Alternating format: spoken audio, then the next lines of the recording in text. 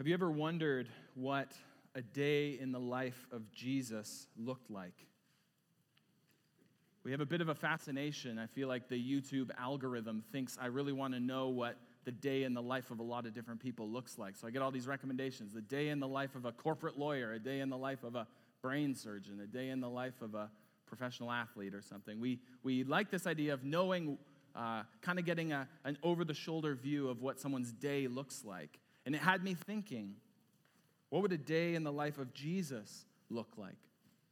Have you ever wondered that? Well, in our passage today, we get exactly that. Wonder no longer what a day in the life of Jesus looked like. Now, the Gospels tell the story of Jesus' life. But a lot of times we can kind of assume that they're just kind of snippets of a day and little highlights. It's a bit of a highlight reel. And we can also know that obviously not all of Jesus' days look the same. Actually, quite the opposite. A lot of things happen in Jesus' life and ministry. But what we find in Mark chapter 1, verses 21 through 34 is really one day. We get a morning, we get an afternoon, and we get an evening, and we hear about what Jesus is doing. And so would you turn there in your Bibles, Mark chapter 1, verses 21 through 34. If you don't have a Bible with you here this morning, we would love to give you a Bible to use. You can grab one over on the table there. And if you don't have a Bible that is yours, or you don't know if you have a Bible or know where it is, or it's not in a translation that you can read, you can keep that Bible. That would be our gift to you. But turn in your Bibles to Mark chapter 1, verses 21 through 34. And once you've found it, would you stand for the reading of God's word? This truly is God's word for us today. And if you believe that to be true, when I finish reading, I'm going to say, this is the word of the Lord. And if you believe that, would you join me in saying, thanks be to God? Let's hear God's word from Mark chapter 1, verses 21 through 34. And they went into Capernaum, and immediately on the Sabbath he entered the synagogue and was teaching. And they were astonished at his teaching, for he taught them as one who had authority, and not as the scribes. And immediately there was in their synagogue a man with an unclean spirit, and he cried out, "What have you to do with us, Jesus of Nazareth? Have you come to destroy us? I know who you are, the Holy One of God." But Jesus rebuked him, saying, "Be silent and come out of him." And the unclean spirit, convulsing him and crying out in a loud voice, came out of him. And they were all amazed, so that they questioned among themselves, saying, "What is this? A new teaching with authority? He commands even the unclean spirits, and they obey him." And at once his fame spread everywhere throughout all the surrounding region of Galilee. And immediately he left the synagogue and entered the house of Simon and Andrew with James and John. Now Simon's mother-in-law lay ill with a fever, and immediately they told him about her. And he came and took her by the hand and lifted her up, and the fever left her. And she began to serve them. That evening at sundown, they brought to him all who were sick or oppressed by demons, and the whole city was gathered together at the door. And he healed many who were sick with various diseases and cast out many demons. And he would not permit the demons to speak because they knew him. This is the word of the Lord. Thanks be to God. Amen. You can take a seat. What I want to do this morning as we look at this passage is just walk through it essentially verse by verse, and see what it teaches us about Jesus. And as we do, we're going to see not only things about Jesus, we're going to see various responses to Jesus, which again is really the overarching theme of what we see in this series through the Gospel of Mark. We're asking the question, who is Jesus? And as we looked last week, what is the right response to Jesus? And so I hope you know that there are right responses to Jesus and there are wrong responses to Jesus. And each of us will respond to Jesus in one way or another. There is no room for indifference. And so as we look at this day in the life of Jesus, I'm sure you already saw there's dramatic and then there's less dramatic. There's words, there's deeds, there's miracles. We see the ordinary and we see the extraordinary. But most of all, we see Jesus. And when we see Jesus for who he is, that ought to change everything. So let's jump in. Verse 21. And that is Jesus and his disciples. Remember, he just called his disciples, and they followed him. And so they went into Capernaum, and immediately on the Sabbath, he, that is Jesus, entered the synagogue and was teaching.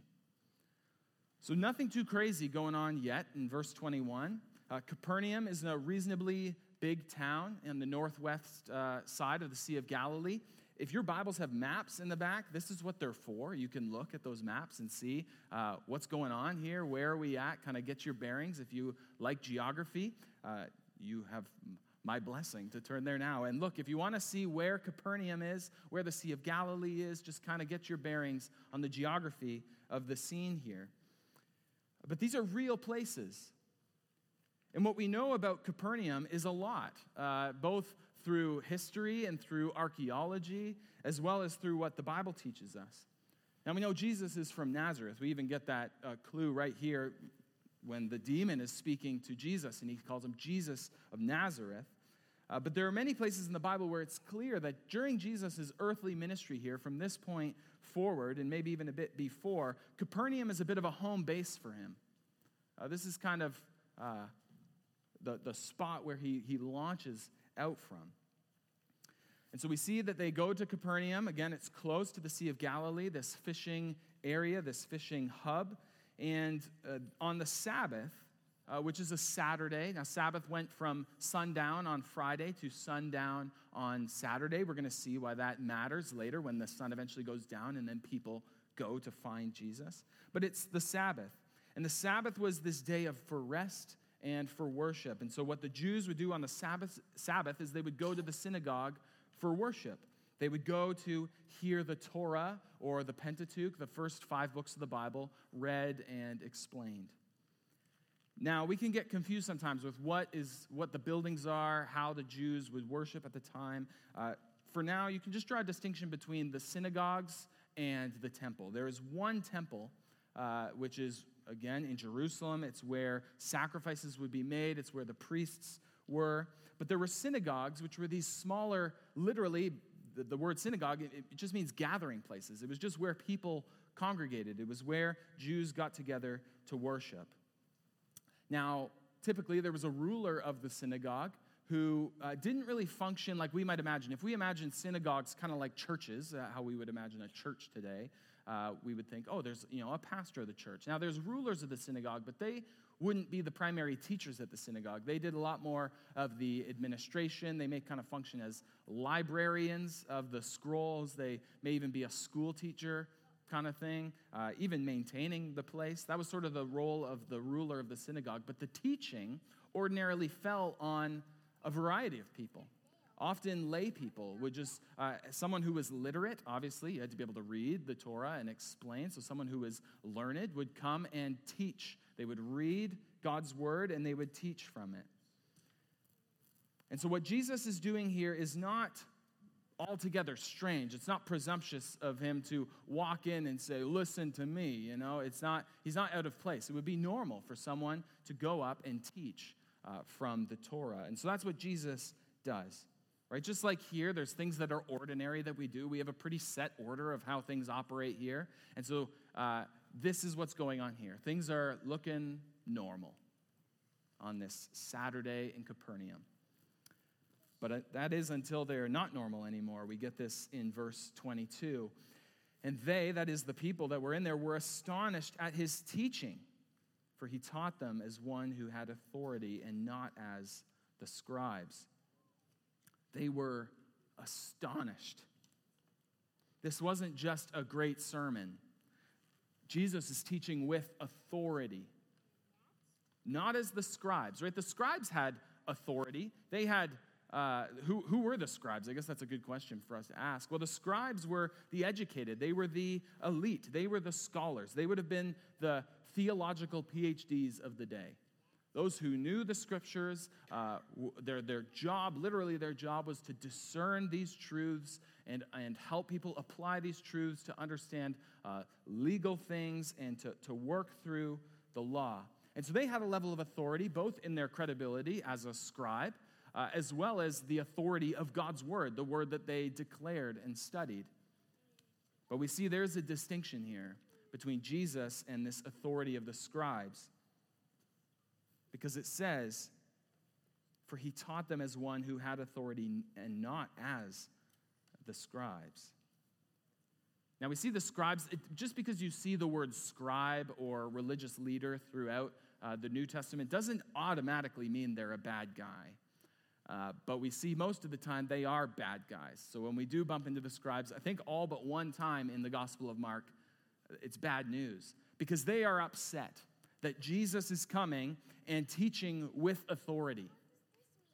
And we can understand that, right? There is a logical understanding of why the scribes would be so upset. It would be as if, here, I'm saying this is our authority here at Heritage Grace Church. I'm up here explaining it. I'm up here teaching it. But I don't claim that my words are authority.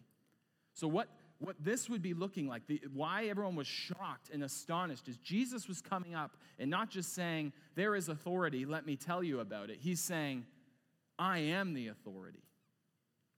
Let me tell you about it. And so they're rightly, well, the scribes we'll see eventually are rightly angry if Jesus does not actually have authority. Now, we're going to see very clearly Jesus does have authority, and so they are very misguided in their opposition. But people are rightly astonished because Jesus is not just coming and teaching and pointing to, again, how the scribes would teach is they'd be saying, let's look at the Torah. This is what God says. Or they'd be saying, this is what so-and-so says about what God says. But again, Jesus was doing something very different. Now, in our passage this morning, we don't get a description of every word of Jesus' sermon here on this Saturday in Capernaum. But we do get a summary of his teaching as we looked at last week in Mark 1, verses 14 and 15. Right? It says that Jesus came into Galilee proclaiming the gospel. Right? That means good news of God, and saying, the time is fulfilled and the kingdom of God is at hand. Repent and believe the gospel. And so we see Jesus' teaching already set the stage here. He's saying the kingdom of God is at hand. Something big is going down. But we also get descriptions all throughout the Gospels of Jesus' teaching. Maybe most notable or most pointed would be maybe the most famous sermon in all of history, the Sermon on the Mount in Matthew's Gospel. As Jesus teaches, what is that repeated refrain we hear over and over? Jesus isn't simply saying that this is God's instruction. Here's what God says. He's saying, this is what I say, right? We remember that refrain. He says, you've heard it said, but I say. He's teaching as one who had authority. This is why people are stunned. This is why people are astonished. And this is why, again, as we'll see later, the scribes and the religious leaders hate him, because he's not soft-pedaling some recycled sermon that they've heard before. He is taking God's word and saying, this is about me. He is teaching as one who had authority. This is a central point of what we learn about Jesus here, that there is no one with more authority than Jesus.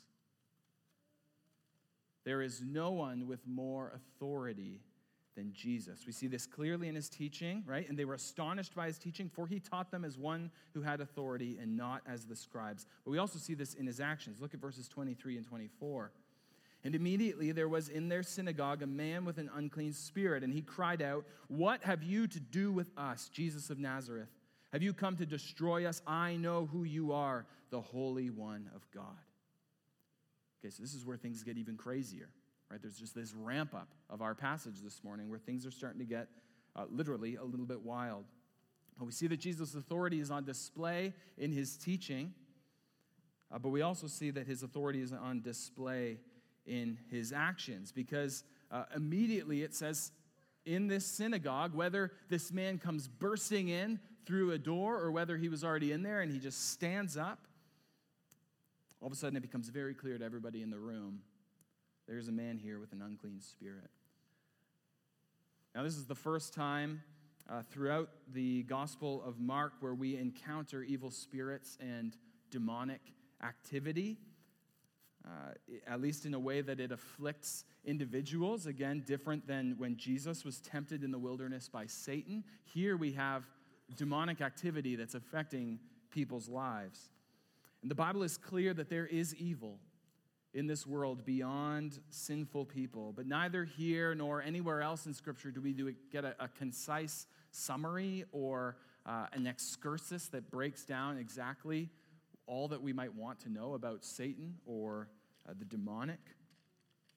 But what we can know is that according to Scripture, this is real. As we read the Gospels, there seems to be a particularly high concentration of this demonic activity during Jesus' ministry. As his ministry unravels and unrolls, we see that really it's as if all hell is breaking loose. There is serious opposition to what Jesus is doing. And we see throughout Scripture, from the very beginning and all through, that Satan is crafty. He is powerful and he is smart. His goal is to have people turn away and hate God. In the Gospels, we see this actually happening, right? There's people who accuse Jesus of himself having a demon because there's these people that are afflicted by these demons, and then he has the authority to cast them out. And so Satan is using this as he uses different tactics all throughout history and all around the world to try to turn people away from God. We know that he is active in the world. The Apostle Peter describes him prowling around like a lion looking for someone to devour. But he will use different tactics. Now, some have argued that we have a bit of a caricature sometimes in our mind of the people in the first century. And I don't say this to be condescending. I think we can all do this sometimes. We can think, man, these people just weren't very smart, right? They didn't understand these miracles that were happening. They didn't understand this demonic activity, so they tried to explain it away by something.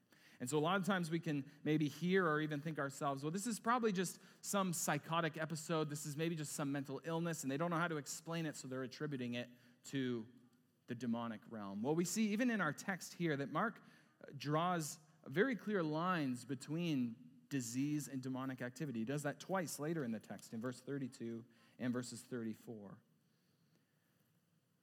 We need to read our whole Bibles and not fall into the ditches that we maybe are so often tempted to fall into. And so just a few kind of quick qualifiers and warnings and disclaimers as we think about spiritual warfare and demonic activity. There's 3 ditches that we could fall into. The first would be probably what most of us are guilty of here in the room, is downplaying and refusing to talk about these kinds of things. Right? Maybe because it's unfamiliar in our culture, in our society, maybe because it's scary. But we can see that Satan could certainly use that tactic. He would love nothing more than for us to pretend that he and his minions don't exist. The second ditch that we could fall into would be to develop an unhealthy obsession. This is the opposite extreme, but this can result in dangerous things. This can result in an uncomfortable familiarity or even an irrational fear. There is a level of warning when we bump into these kinds of passages, but we do see very clearly in Scripture that if we resist him, he will flee from us. We see very clearly, as I prayed in our pastoral prayer, that God has given us armor for this battle. And so we don't want to develop an unhealthy obsession. Jesus is authoritative over all things, even evil spirits. And then the third ditch we could fall into is closely related, but we maybe are tempted to cheapen the demonic realm to a bit of a caricature of the devil and demons. Don't fall for that concept of a silly devil with horns and a pitchfork. Don't give the time of day to pop stars and movies that think that they're edgy or entertaining to play fast and loose with this stuff. There's nothing funny or cool about this topic. And so there's lots more to say on this topic. I actually have a book that I found particularly helpful. It's called Did the Devil Make Me Do It? If anyone's interested in this topic, it's super short. Come find me after the service. I'd love to give this to you. Really helpful book on an important topic, but one that we can fall into many ditches in as we think about. But in this event, we see that, again, there is no one more authoritative than Jesus. There is no one with more authority than him. The demon says, "What have you to do with us?" Essentially, what's he saying? He's saying, "What do you want, Jesus? This is my territory." But Jesus rebukes him, says, "Be quiet, come out of him." He boldly exercises his authority as the Son of God to rebuke this demon. There is no one with more authority than Jesus, not the greatest teachers, not the worst demons. Jesus doesn't come into the synagogue and try to wow people with his flashy oratory and rhetoric.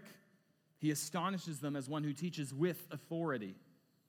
He doesn't rhyme off some Harry Potter-like spell or incantation to try to outwit this oppressive evil spirit. In a word, he commands it to get lost. What did we hear earlier in our preparation music? The Prince of Darkness grim, we tremble not for him. His rage we can endure, for lo, his doom is sure. One little word shall fell him. There is no one with more authority than Jesus. It says in verse 27, and they were all amazed, so that they questioned among themselves, saying, what is this? A new teaching with authority? He commands even the unclean spirits, and they obey him. And at once his fame spread everywhere throughout all the surrounding region of Galilee. Could you imagine being there? Right? Don't disconnect ourselves from this story too much. Could you imagine this scene happening? Imagine a day like today, likely less snowy in Capernaum, but imagine a day like today. You come to church like you're here, and you realize, oh, there's a guest preacher today. I wonder what he's going to be all about. And then he preaches this sermon in a way that you've never heard someone preach before. He doesn't just point to authority, he is authority. And then while you're still working through that and trying to wrap your head around that, all of a sudden some person bursts in through the door or stands up and starts screaming at the preacher, right? Saying, what do you want? What are you all about? I know who you are, right? This is not just some ordinary heckler, not that we have hecklers here very often or ever yet. Don't get any ideas today. But I don't know what a demon would sound like. But I don't imagine it was a comforting, warm tone, right? This would have been a terrifying experience. And then in a word, effectively, Jesus says, shut up and get out. And I don't say that for shock value. That's what he does. He has that kind of authority. And so what would you be thinking at this point? Well, I can tell you what you'd be thinking. And they were all amazed, so that they questioned among themselves, what is this? A new teaching with authority? He commands even the unclean spirits, and they obey him. And then obviously, imagine if that actually went down, right, which it did, but imagine if that went down today, which it won't, word would spread. Be like, man, did you hear what happened in Breslau this morning? It's crazy. So word spreads in verse 28, and at once his fame spread everywhere throughout the surrounding region of Galilee. But then we see the story continues. We get another one of the many immediately, Mark's favorite word, and immediately he left the synagogue and entered the house of Simon and Andrew and James and John. Now, Simon's mother-in-law lay ill with a fever, and immediately, there it is again, they told him about her. And he came and took her by the hand and lifted her up, and the fever left her, and she began to serve them. What we have here is a bit of an understated story. It's not super dramatic if we compare it with other miracles, right? But it's no less amazing. I can kind of apply this concept in my own mind because we can just roll over this passage, right? Because right before is this crazy scene in the synagogue, and then right after, literally the entire town comes to the door. So there's crazy things going down. And we can kind of forget this little section in the middle. But we do ourselves a disservice of thinking just because it's less dramatic, meaning it's less significant. Again, I can apply this to my own life. I watched the show Prison Break years ago. I don't know if anyone's watched this show. I don't even remember enough about it to recommend it or not. But I watched this show, and as you can understand by the title, has this elaborate prison break and multiple prison breaks. Spoiler alert. So there's lots of, it's intense. It's crazy. He tattoos the blueprint of the prison on his body. Does anyone remember that? Okay. So Prison Break, this show, and then someone said, oh, you like prison movies and shows, you should watch Shawshank Redemption. It's one of the greatest movies of all time. And I think, right on, I'll go watch Shawshank. And I was so disappointed because I thought it was going to ramp up the complexity and the drama of Prison Break. But you'll be disappointed if you're expecting that kind of movie. Now, it's a much better movie than the show Prison Break. But we can do this as we read the Bible. We can run into dramatic, intense, kind of crazy things, and we can forget about what the seemingly ordinary. But we'll see that there's nothing ordinary about this scene in Simon Peter's house. Because what Jesus does here is exercise his authority, but he also starts to exercise his power. We see that there is no one with more power than Jesus. There is no one with more power than Jesus. He goes to Simon's place. The disciples all tell him Simon's mother-in-law is sick. Right? There's not a lot of filler here, but Jesus goes to her. He takes her by the hand. He lifts her up. She's healed. Again, without a word, she's fully restored. Now, I love modern medicine. It is a good gift from God to us. But we see here with Simon's mother-in-law, there's no 4-week recovery. She's immediately fully healed, and she begins to serve them. There is no one with more power than Jesus. Jesus' authority and power are on display, not simply to build up this little empire. I love that he does this in relative secrecy, right? He does this in the confines of a home with just only a few witnesses, right? But he doesn't go around trying to pump up his own popularity like many false teachers and charlatans that we might think of even today. It actually seems like he's trying to do the opposite, as we'll see over and over. He keeps telling people to be secret about these things because he needs his mission to unravel his way. We see that at the very end of this text where he says he did not permit the demons to speak. He doesn't want to build a crowd on false information or simply miraculous deeds. Because what is Jesus doing here? We are right in part to say, as he casts out this demon and as he heals both Simon's mother-in-law as well as all these other people that come to the door once the Sabbath is over, we see that he is demonstrating his authority, he is demonstrating his power, but it's not only that. It's not only a flex of just who he is. Because remember his message in verse 15 of chapter 1, it says, the kingdom of God is at hand. Well, what's the kingdom of God? I love Graham Goldsworthy's definition. He talks about the kingdom of God being God's people in God's place under God's rule. God's people in God's place under God's rule. A perfect example of God's kingdom we can see is in the beginning, when God creates the heavens and the earth, and he creates this garden, paradise for his people to live in. He creates man and woman to dwell in it. That is God's people in God's place under God's rule. But we see that that gets absolutely obliterated when sin comes into the world. We see that as sin comes in, so does evil and the destruction that comes from that. As we see the consequences of literally the curse of sin being death and disease. So what's Jesus doing here? Well, he is demonstrating his power and authority, but we also see that he is living out the message he's proclaiming, that the kingdom of God is at hand. He has come to restore the kingdom of God to the way that it was meant to be. His authority and his power demonstrate that the kingdom of God is coming closer and closer. His teaching with authority is the proclamation that the kingdom of God is at hand. But then as he casts out this demon, he's demonstrating a foretaste of a day when there will be no more evil. He's demonstrating that he has power over even that. Just as we read in our assurance of forgiveness earlier this morning. It was at the cross and in his resurrection where Jesus laid the death blow to death. He disarms and puts to open shame the evil forces. Because at one time we all were slaves to various passions and pleasures. We were dead in our sin. As Paul writes further in Ephesians 2, we were following the course of this world, following the prince of the power of the air, the spirit that is now at work in the sons of disobedience. But because of what Jesus did, we have been made alive. That evil that enslaved us is disarmed. The sin that threatened to condemn us is paid for in full by Jesus. This is the good news. At the cross, Jesus was bruised by the evil one as he died for the sins of the world, but he crushed the serpent's head. It was finished on the cross.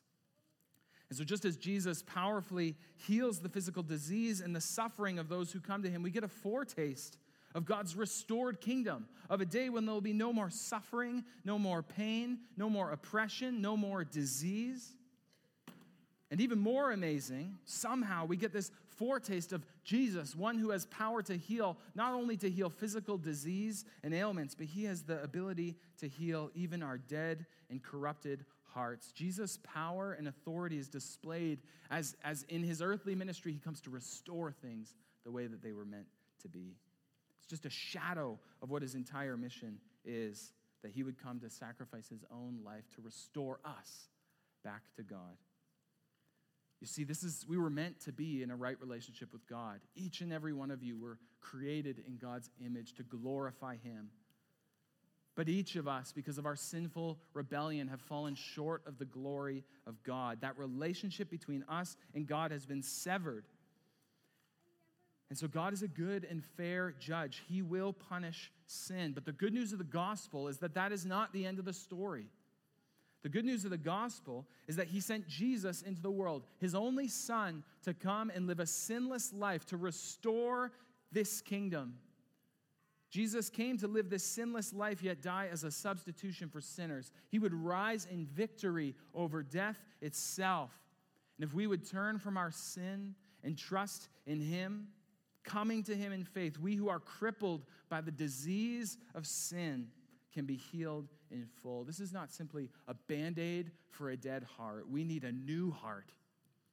And the hope of the gospel is that's what we receive in what Christ has done for us. His sinless perfection can be credited to us since he took on our sin in full. And we may read passages like this, and we may look at these kinds of miracles where Jesus heals, and we may long to see that kind of miracle. We may long to see that kind of power demonstrated. Well, friend, if you are a Christian, you are that miracle.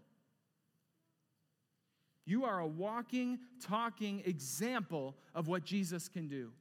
That he can restore even your dead heart, even my dead heart, back to life. By looking around this room this morning, by joining yourself to a church and regularly gathering with them, you have the opportunity to live out this kind of miracle, this kind of reality in a way that is a far grander fulfillment than the people who crowded at this door at Simon's house 2,000 years ago. Look around and see Jesus' power and authority as you see blood-bought sinners who declare Jesus as their Savior and Lord. There is no one with more authority. There is no one with more power. But be honest, when I say that, if you think of someone that has all the authority in the world, all the power in the world, what do you think of? It's scary. Well, it matters very much that we also know that there is no one with more mercy than Jesus.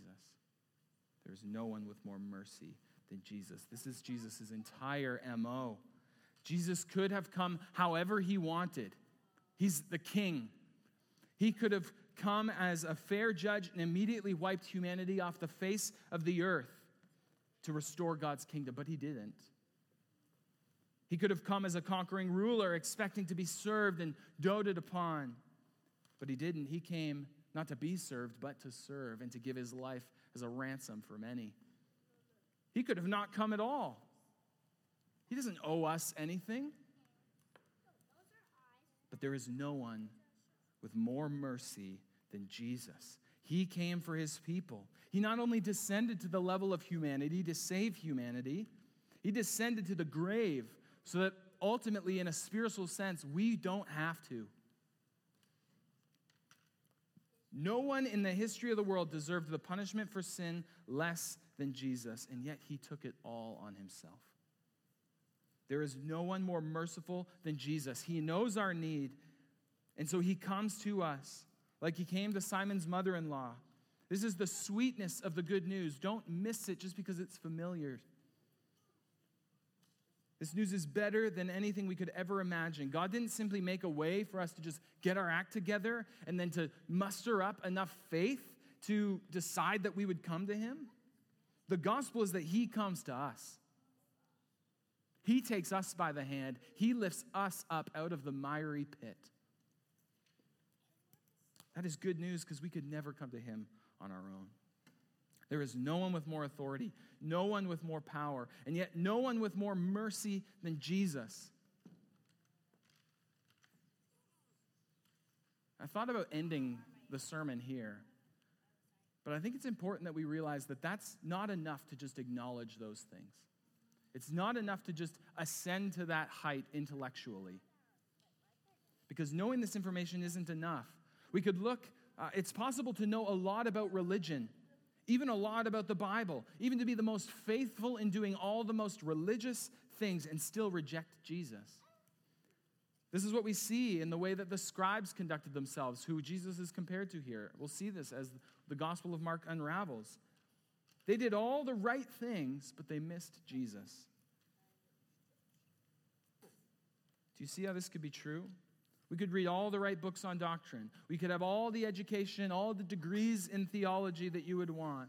You could have the best attendance record, the best service record in the church, but you could fail to see Jesus in all of his power, all of his authority, and all of his mercy. We should read good books. We should study doctrine. We must go to church. But those things don't save you. Jesus saves you. Or it's possible, too, to love the idea of Jesus. Lots of people love the idea of Jesus. It's possible to love the idea of Jesus as our Savior, but we fail to see him as a true authority, that we would fail to recognize him as our Lord. Don't be like the people who just rush to Jesus when it's convenient to try to get something out of him. We apply the deadly tonic of chasing our best life now, thinking that the gospel, that the good news is somehow just this promise of health and wealth and prosperity. Friend, that's not good news because we're missing out on the King. There is no one more authoritative than Jesus. And if this is true, we can't miss the response of Simon's mother-in-law. We can't miss what she does. She immediately serves him. Many of us love the idea of a Savior, but we think of serving him with all of our lives. Well, that's not what we signed up for. And maybe most shocking is looking at the demons. They ace the theology exam. They nail it, right? Throughout the Gospel of Mark, they have the most accurate assessment of who Jesus is. Right? Look at what they say. I know who you are, the Holy One of God. At the very end, it says, he did not permit the demons to speak because they knew him. This is a scary wake-up call for us, that it is possible to know exactly who Jesus is and still hate him. Don't miss that. Remember the very clear application from Jesus' preaching that we looked at last week. What does he say? He says, repent and believe. As James writes, even the demons believe and they shudder. But they believe, but they don't repent. They don't turn from their evil ways. We may be stunned to think that that's even possible. How could they know exactly who Jesus is? How could they know exactly who he is in all of his authority, all of his power, even all of his mercy, and still reject him? Well, this isn't only application for demons. I was reading this biography last night of John Paton, who is a missionary who went to the New Hebrides, the southern seas, to go share the gospel with cannibals. It's a crazy story. You should read the story of John Paton. But before he went to become a missionary, he was a minister in Scotland. And listen to this. This just jumped off the page as I was thinking about this sermon. It says, it was here within the cobbled streets of Glasgow that Paton's pastor's heart was forged. He tasted the joys of seeing drunks who could not pray turn from their sins and believe. But he felt the sting, too, of the hardened heart.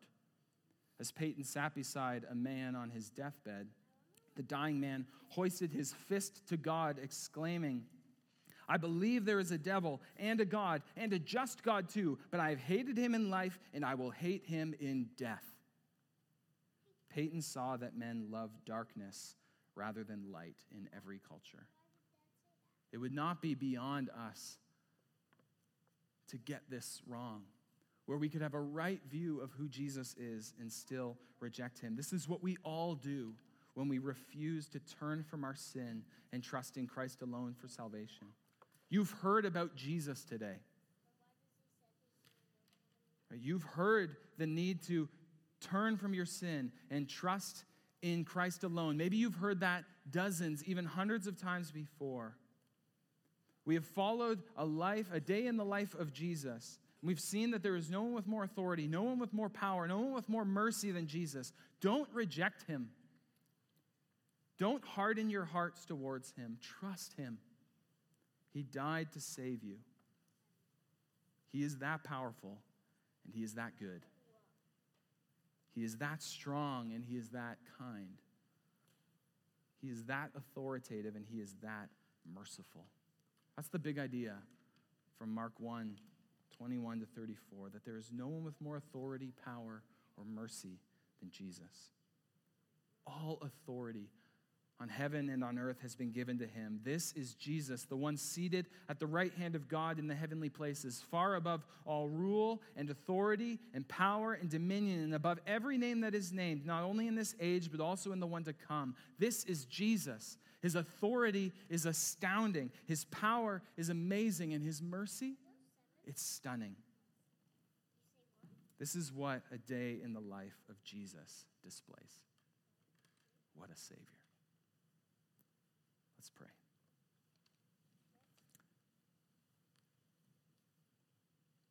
Heavenly Father, we are astonished to think of Christ, to again be amazed at the glorious gospel that saves and transforms. But God, help us not to miss Jesus, to think that if we do all the right things that simply will measure up. Help us to see him as our Savior. And Father, help us not to miss Jesus as our Lord. Help us not to just come looking for what we can get, but that we would come recognizing Jesus in all of his authority. And Lord, help us not to harden our hearts to all that Jesus is and truly respond in repentance and belief. Heavenly Father, as we share in the Lord's Supper together, help us to think deeply about this Savior, our Savior, Jesus Christ, in whose name we pray. Amen.